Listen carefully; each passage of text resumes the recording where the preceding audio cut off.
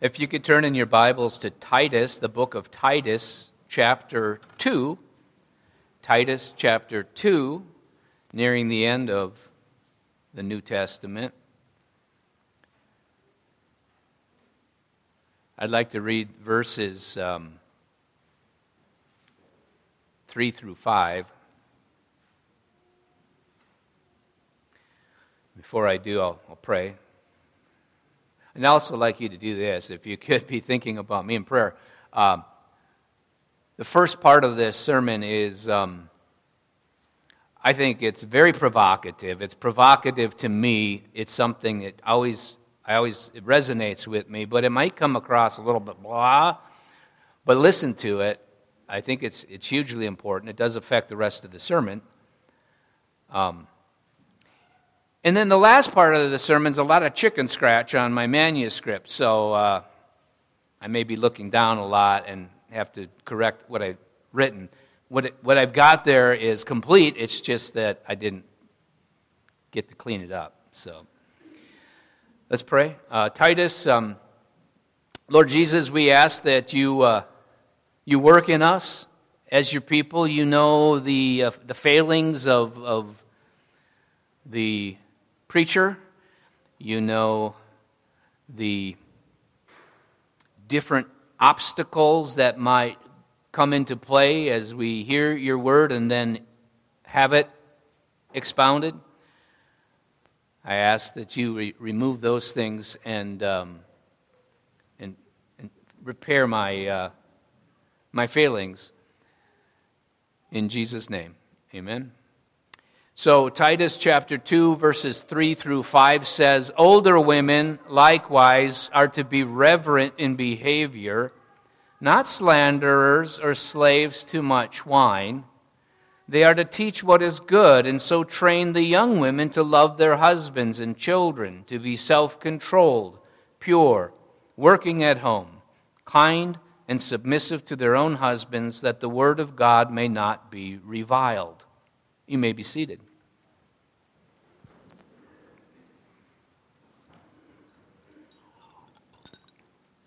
Today's sermon is to encourage older women to teach younger women how to be the person God made them to be. This does not mean all women should act alike.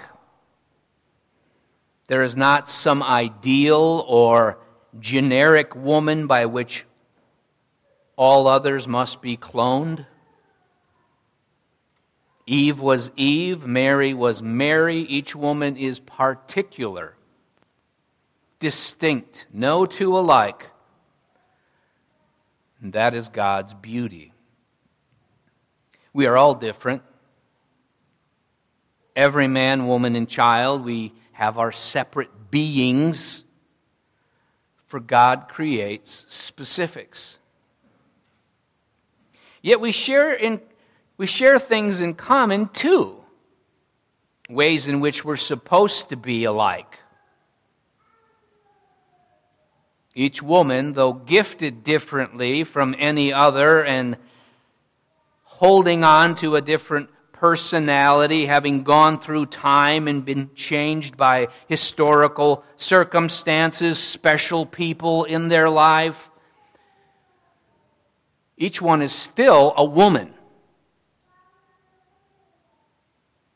And that's where the older women should teach the younger ones how to be a woman.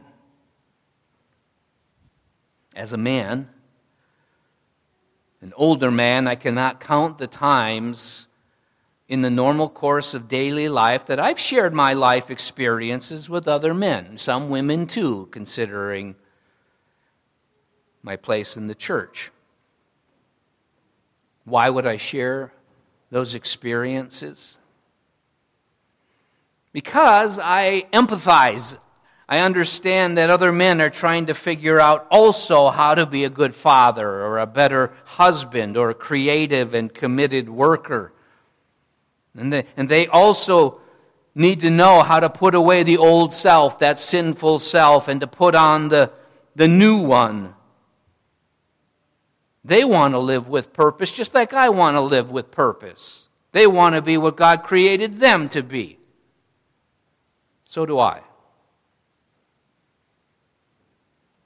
And we want to know how to be better men.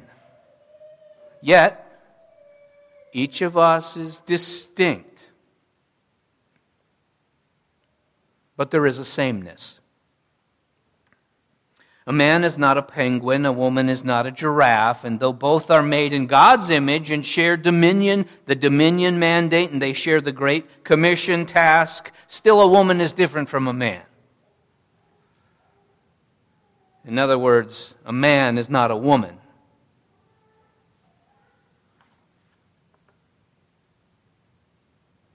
What do I have to offer as an older man? What can you offer, especially older women? What can you offer? And what would be accomplished by your sharing, by teaching? Well, God's kingdom is grown this way. People learn, I learn, you learn. We grow together and become more of what God created us to be, not less. We become better as general men and women, but also as particular people. We glorify God when we do that.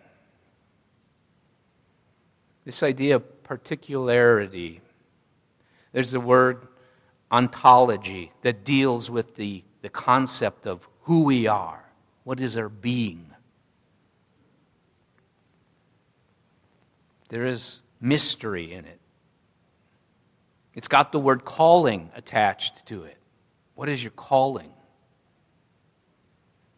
It's where we set ourselves apart. Me from the other guys.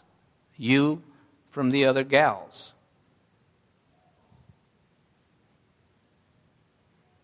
The thing for which God made us in a way that He did not make someone else.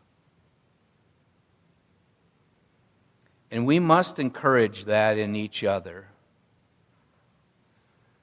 Be and become what God intended and intends. I've got to be me. You've got to be you. What is Purcell? What is Kristen? What is Georgine? What is Toby? We learn that along the way. We learn who we are as we grow. The Jews and then Christians became known as the people of the book. And it's because they conformed their lives to the teachings and commands God gave them in His Word, the Bible. One rabbi said, God is a writer. And we agree. So we go to Scripture to learn what God wants us to do as women and as men. But as we learn how to be a man or woman, we must never erase the beauty of our individuality. The goal of becoming a good woman must be pursued while respecting your personhood, your being. You focus on the thing, womanhood, while respecting the multitude of different women. Unity, diversity. The one, the many. Unity and diversity is Trinitarian. God is Father, Son, and Holy Spirit. One God, yet each particular. So find your meaning. Do not erase the beauty of all God intended you to be, but realize also there's much you need to learn about basic manhood and womanhood. And there, we have limited knowledge and limited examples. So first, you probably will have to change who you are today as a man or woman because you don't fully understand what a man or woman is supposed to be. Just because you are one doesn't mean you're doing it well. But we're all in that boat. We're all supposed to learn and reform ourselves to the biblical standard. However, what makes this ignorance, this not knowing, doubly hard to overcome is that we live in a confused society. And I'm not going to rant on this at all. I just want to keep you aware. We live in a confused society that will not even today agree that man and woman are the only two identifiable sexes. Not understanding there is man and there is woman has led the society to also do something else and become messed up about what makes a person unique. So they deny the unity, the idea, but then they also mess up the particularity part of what I'm saying. So people, okay, they walk around and they draw into, they're celebrating their particularity, they draw into their being and embrace bad behavior and try to celebrate it as part of their diversity. This is who I am. This is what God made me to be. God made me this particular way. And so we need to overcome our ignorance of what a man and woman were designed to be, but we're fighting upstream. Secondly, some things in you do require the Holy Spirit to erase. Just erase. You have the old man in you, the sinful nature. It wants things contrary to what God wants. When God says the thou shalls and thou shalt nots, we kind of want the opposite. In fact, the moment we hear that He said it, we get triggered. We kind of really want to do the thing now, the sin.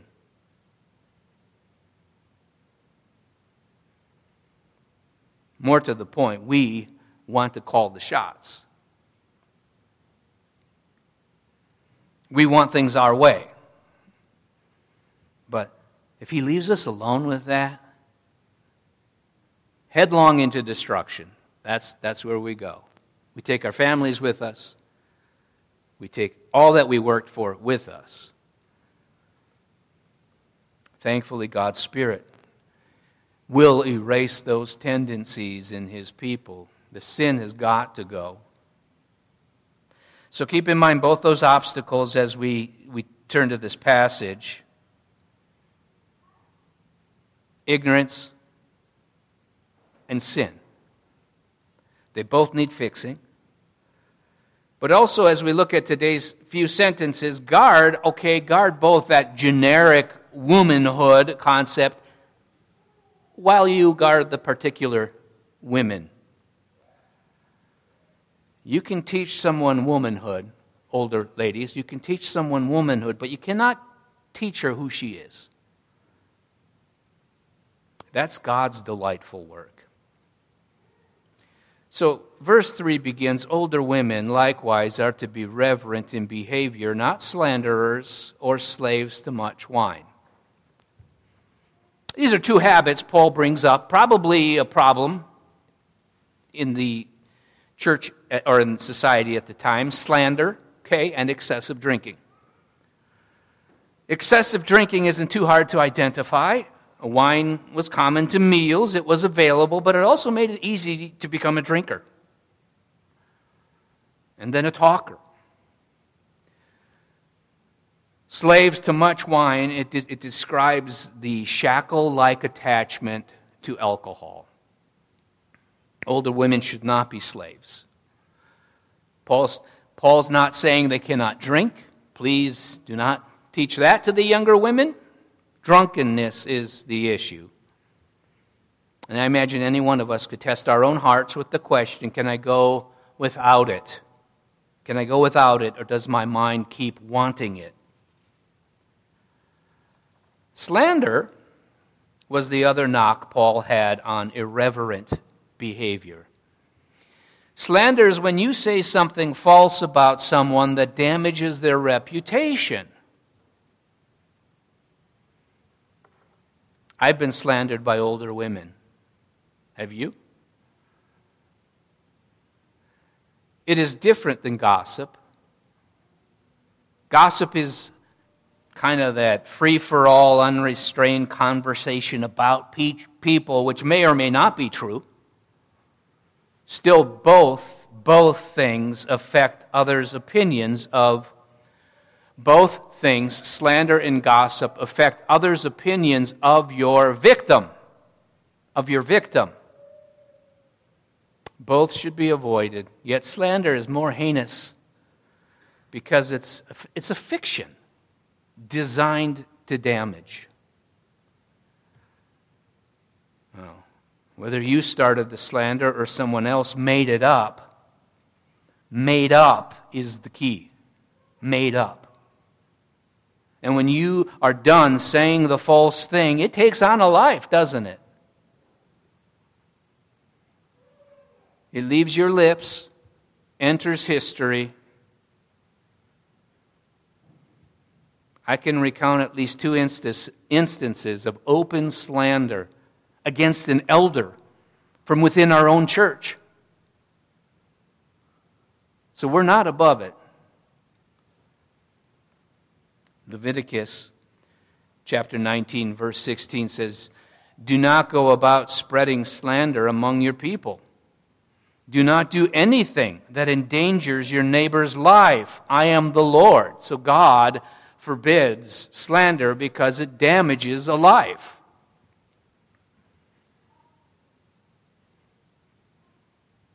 David says his enemies did it to him. In Psalm 41:6, it says, "When one of them comes to see me," speaking of his enemies, "when one of them comes to see me, he speaks falsely, while his heart gathers slander that he goes out and spreads it around." Slander is malicious. According to the Apostle Paul, it is to be found in the ranks, among the same words as rage, anger, and brawling. Each of those are truly designed to hurt. Somewhere else, Paul recommended that young widows should get married again, rather than be supported by the church. Or else they may, quote, "learn to be idlers," going about from house to house, and not only idlers, but also gossips and busybodies, saying what they should not, end quote. But today's text is directed to older women, okay? You should not be slanderers or given to much wine, but instead you should be reverent in your behavior. To be reverent means to show great respect for God's things, to be holy. It's a life of learned behavior by which your bad things get burned up over time while the good things increase. The older reverent woman has learned and is learning to say no to the deeds of the common woman. The older reverent woman has learned and is learning what doing good looks like. And they can teach it to you, younger women, as you'll see in the next sentence. But before we get there, I want to suggest to younger women, you know how you pair your phone to a speaker system, right? You should pair yourself to a reverent woman, or more than one. They are here. They are in other churches too. But make sure she's older, not just your age. But it's not just because she's older there are older Christian women that do not behave reverently. And once you get to know them, you'll see that they're given to slander still, or gossip, or backbiting, kind of pathetic for an older woman. They are busybodies who engage their sensual appetites. Avoid them. Avoid them. They could change. There's hope. But they've gone a long time in life to still be at that stage. It would be better, I think, for you to get a read, right? Take a pulse, the best you can, on who exhibits reverence. No one's perfect, but maybe consider how a woman's children have grown up. Do her grown children, worship God still? What have they turned out like? Doesn't answer all the details, but that's a reading. Also consider whether her husband admires her, or maybe a better question, does she admire her husband? If a mother's children go astray, or if she speaks ill of her husband, or men in general, then find a better older woman. After all, who more than a wife and mother can add season and flavor to a family? Now, I think we have a few reverent older women within our congregation, and I ask you, please teach the younger women. They've got issues. They've got challenges. Maybe some that you've never faced. They need it. Don't wait for them to come ask you. Put yourself into their lives. It's biblical that you teach them. Paul says in verse 4, they must be trained. And who else to train a woman than another woman who has been there and has done it? You cannot dismiss the command. You cannot retire. Our congregation depends on it. Indeed, Christianity has always depended on it. Older women must help the younger women. Paul says you do this by teaching what is good in verses 3, 4, and 5. And so train the young women to love their husbands and children, to be self-controlled, pure, working at home, kind, and submissive to their own husbands. He's obviously focusing on the married woman here. These things are not exclusive to married women, but he's leaning into it. He does not intend to exclude singles. Yet much of the generic difference between manhood and womanhood is bound up and delineated in the household. In the household, the woman becomes a wife and a mother. Her body and demeanor were constructed for it. Eve was taken from Adam's side and given to him. Woman receives the seed. She bears children. She nurtures them at her breasts, and more. Yet each woman is different. They may share a body and even a demeanor, but each one has her own calling. Mabel must be Mabel, Lisa, Lisa, and Tabitha, Tabitha. Embrace your Mabelness. Fulfill your Lisa-ishness. Do not try to be something for which God did not make you. You're not obliged to fit into a straitjacket designed by someone else or some sect or some society.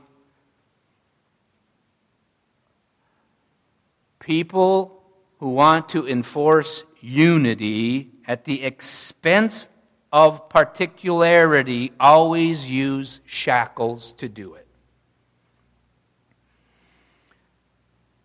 In regard to generic womanhood, or at least in regard to wives and mothers, Paul wants older women to train up the younger ones, to be different from the world. People of the book should behave differently. A good wife and mother will consider her husband and children of first order, verse 4.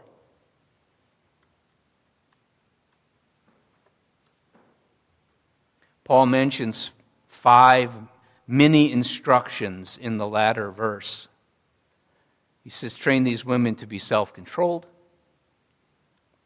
pure, working at home, kind, and submissive to their own husbands. We're going to touch each one of these briefly. The 5 mini instructions sound a lot, though, like they're contrasted to Paul's earlier corrections against speaking falsely and hurting people and drinking too much, etc. Number 1, whereas a self-controlled woman knows when to stop, the woman who tends to get drunk doesn't. Self-controlled woman is not given to sensual excesses. It's not about how good she feels, whether it be drinking or eating or sex. All are gifts from God and important to life, but too much of any good thing, well, you know. What does it mean to be pure?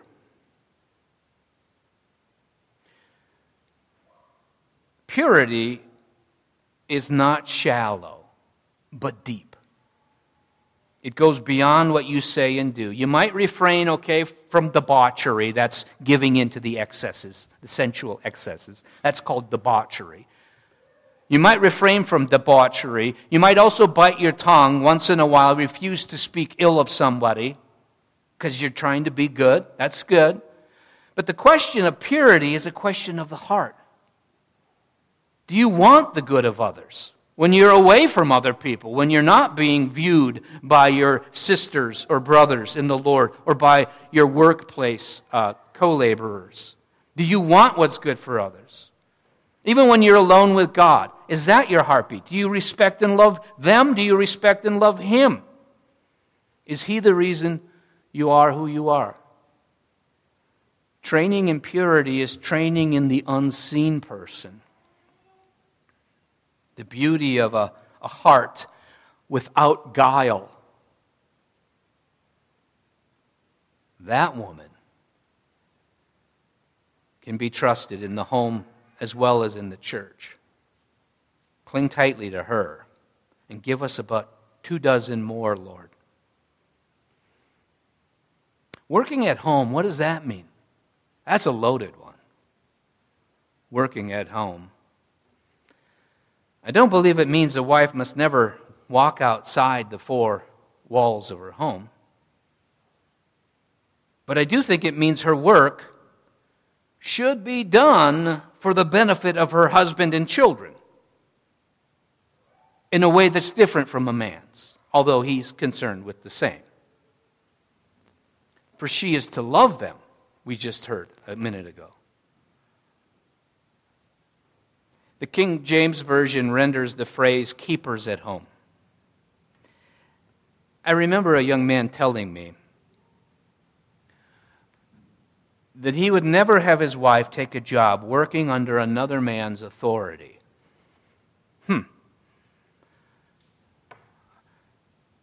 I'm all for headship. I understand that concept, but this struck me as a little odd. Really? Never? And it had to do with this verse in particular that he was referring to, working at home, or keepers at home. And I know there are some that teach heavy on this, and I have some respect for it. And I'm not sure if my friend felt that his wife shouldn't work at all outside the home, or if that her doing so for another man's business meant that she was somehow helping him build his household rather than her building up her husband's household. That maybe, I don't know, maybe he felt it would be permissible if it was a woman who owned the business, then maybe he'd let her go work for a woman, but that logic really does not follow. He was pretty adamant about it at the time until he faced some financial difficulties. It was about 6 months later that his wife took a part-time job as a waitress. And I think that's good. Here's what I think is good. I think it's good that sometimes God forces us to get our theology and doctrine right by pestling us in a mortar.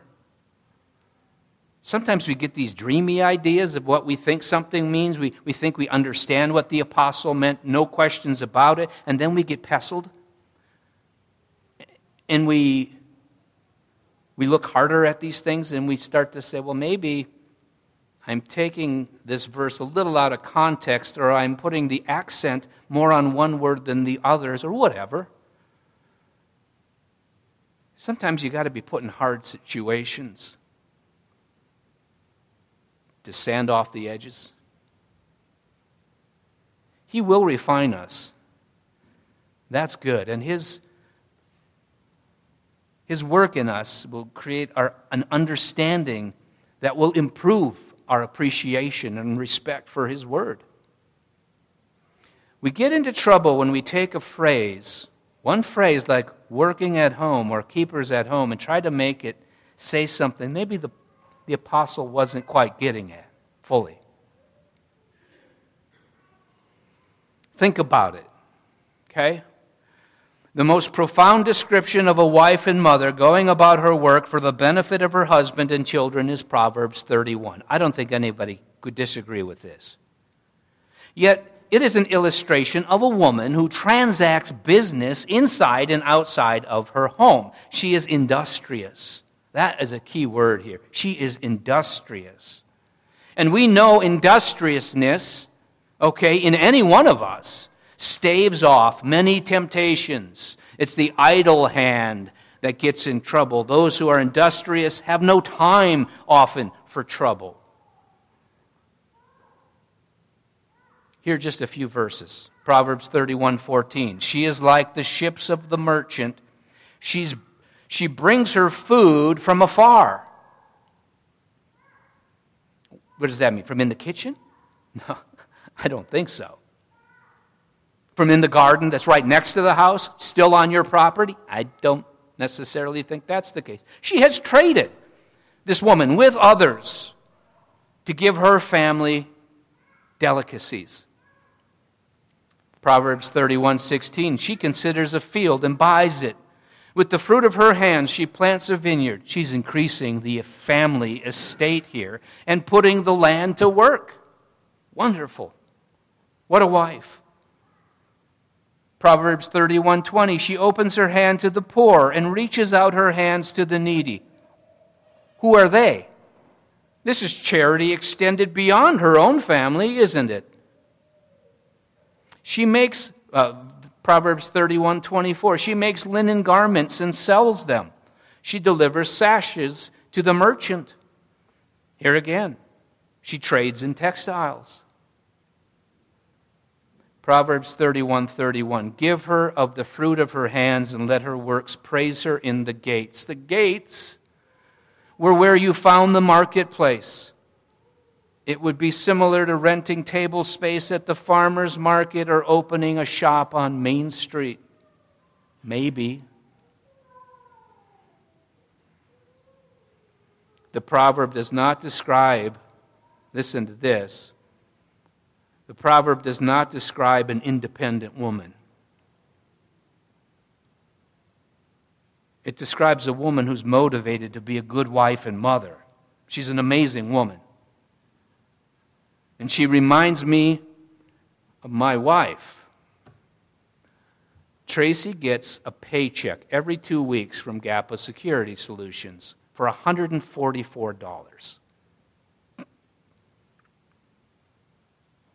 Kids, that's like if you worked for 2 weeks doing your chores and your dads and moms added more chores to your chores and you couldn't wait for allowance and then he gives you a dime. You got to be kidding me. Not about the money. What does she do? She works like a dynamo for the good of my house, our house. She maintains 2 checkbooks, and neither one is GAPA Security Solutions.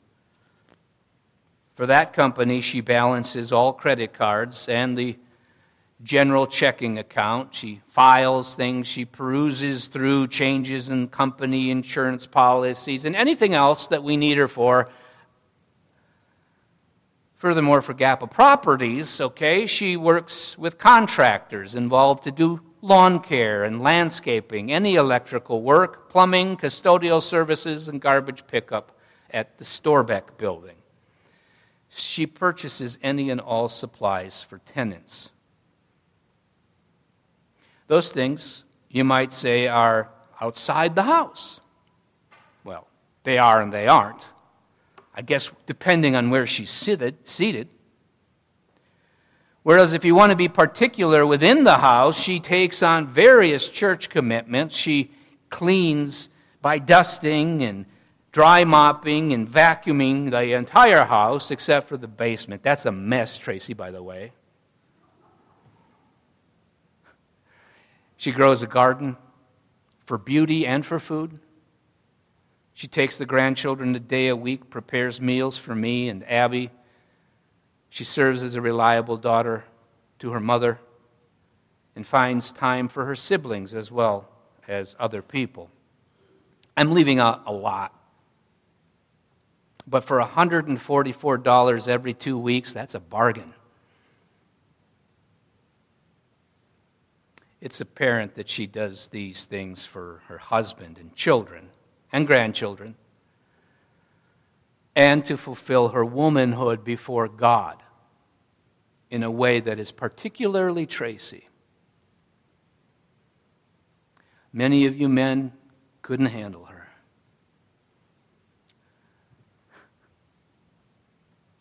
The end of Proverbs 31 says, she looks well to the ways of her household and does not eat the bread of idleness.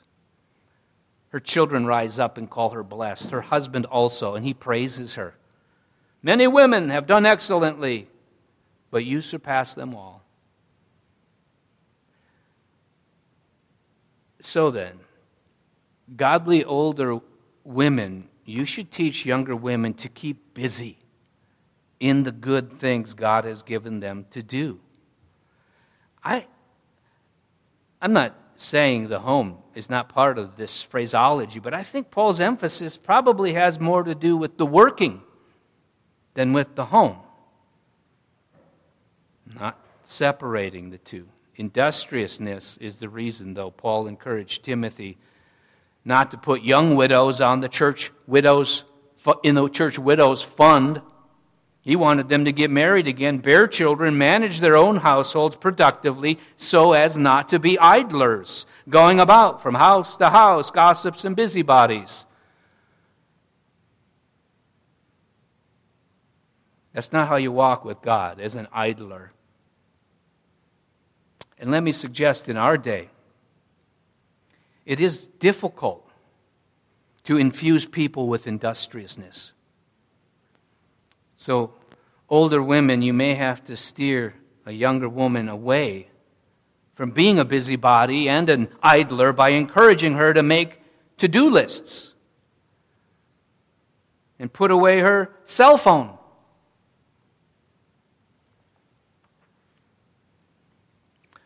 Another difficult challenge will be to help her weigh out on a balance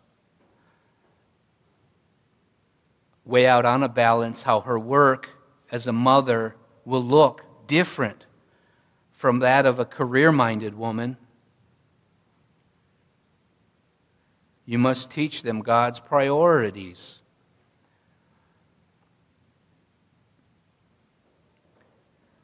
Each woman here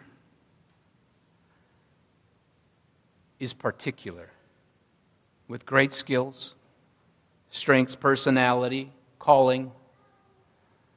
God made them to be them. We will not erase that. Jessica needs to be Jessica. There can be no other. And Jenny, Jenny, and Margaret, Margaret. 4, why is it important to teach young wives and mothers to be kind? Well, for one thing, they may need to see it for the first time. Not every woman has had a kind mother. Some didn't have a mother. Some mothers lacked affection and gentleness, consideration, philanthropy. These are godly characteristics, and I'm surprised every day by the harshness and cruelty and cold selfishness of some mothers. Older women, you must be kind, of course, to teach kindness. 5, finally, the younger women are supposed to be submissive to their own husbands. This does not come natural to womanhood. Since the fall in sin nature, the woman bristles at the concept of marital submission. Yet, as the church submits to Christ, so a wife should prove herself godly by submitting to her husband. She's in this with him. In Alto CRC in 2023, this is our time, okay, for which we have been created. I'm going to just touch on one more little subject. I read recently that the Greeks had 2 words for time that we translate in English as the same word. One word was chronos, that is time in sequential events. It refers to a specific amount of time in an hour or a day or a week. It passes chronologically. We all experience it. We've lost about an hour and 5 minutes. We didn't lose an hour and 5 minutes. We have passed through an hour and 5 minutes of chronos as we've been seated here. The other word, however, is kairos. It's used 86 times in the New Testament. And it refers to time as opportunity. It's not the sequential time that keeps on ticking and passes by, but instead it is you living consciously in the moment. Or during a season to get something accomplished, like harvest season or planting season. It's this kairos that I'm calling older and women to take advantage of. It is the time you must take hold of. Apply yourself to it. Don't let life pass you by here. It is the time you invest. So you make your mark for God in kairos. Alto CRC, our hope for future growth requires older women to leave an imprint on younger women in kairos. Make it so obvious, your imprint, that when all of us arrive in eternity and that we see your marks on the person.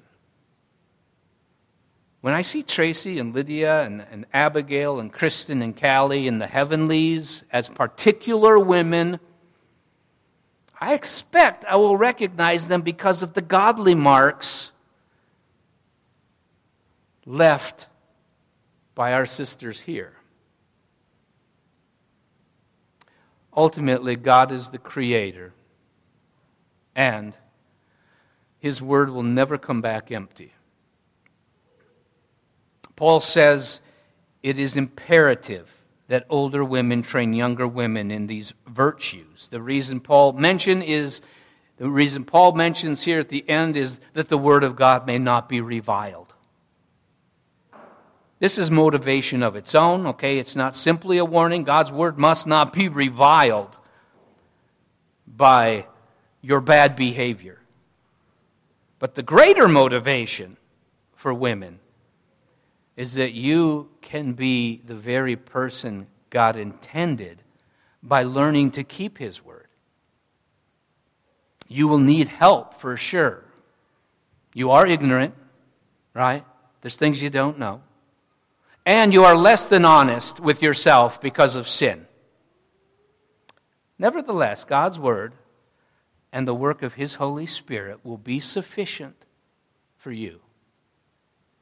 He will satisfy you as you yearn to be counted among His dear daughters. Let's pray. Lord, I pray and I ask that this has not fallen on deaf ears, that it was clear enough that it hits the right targets and that we're changed. In Jesus' name.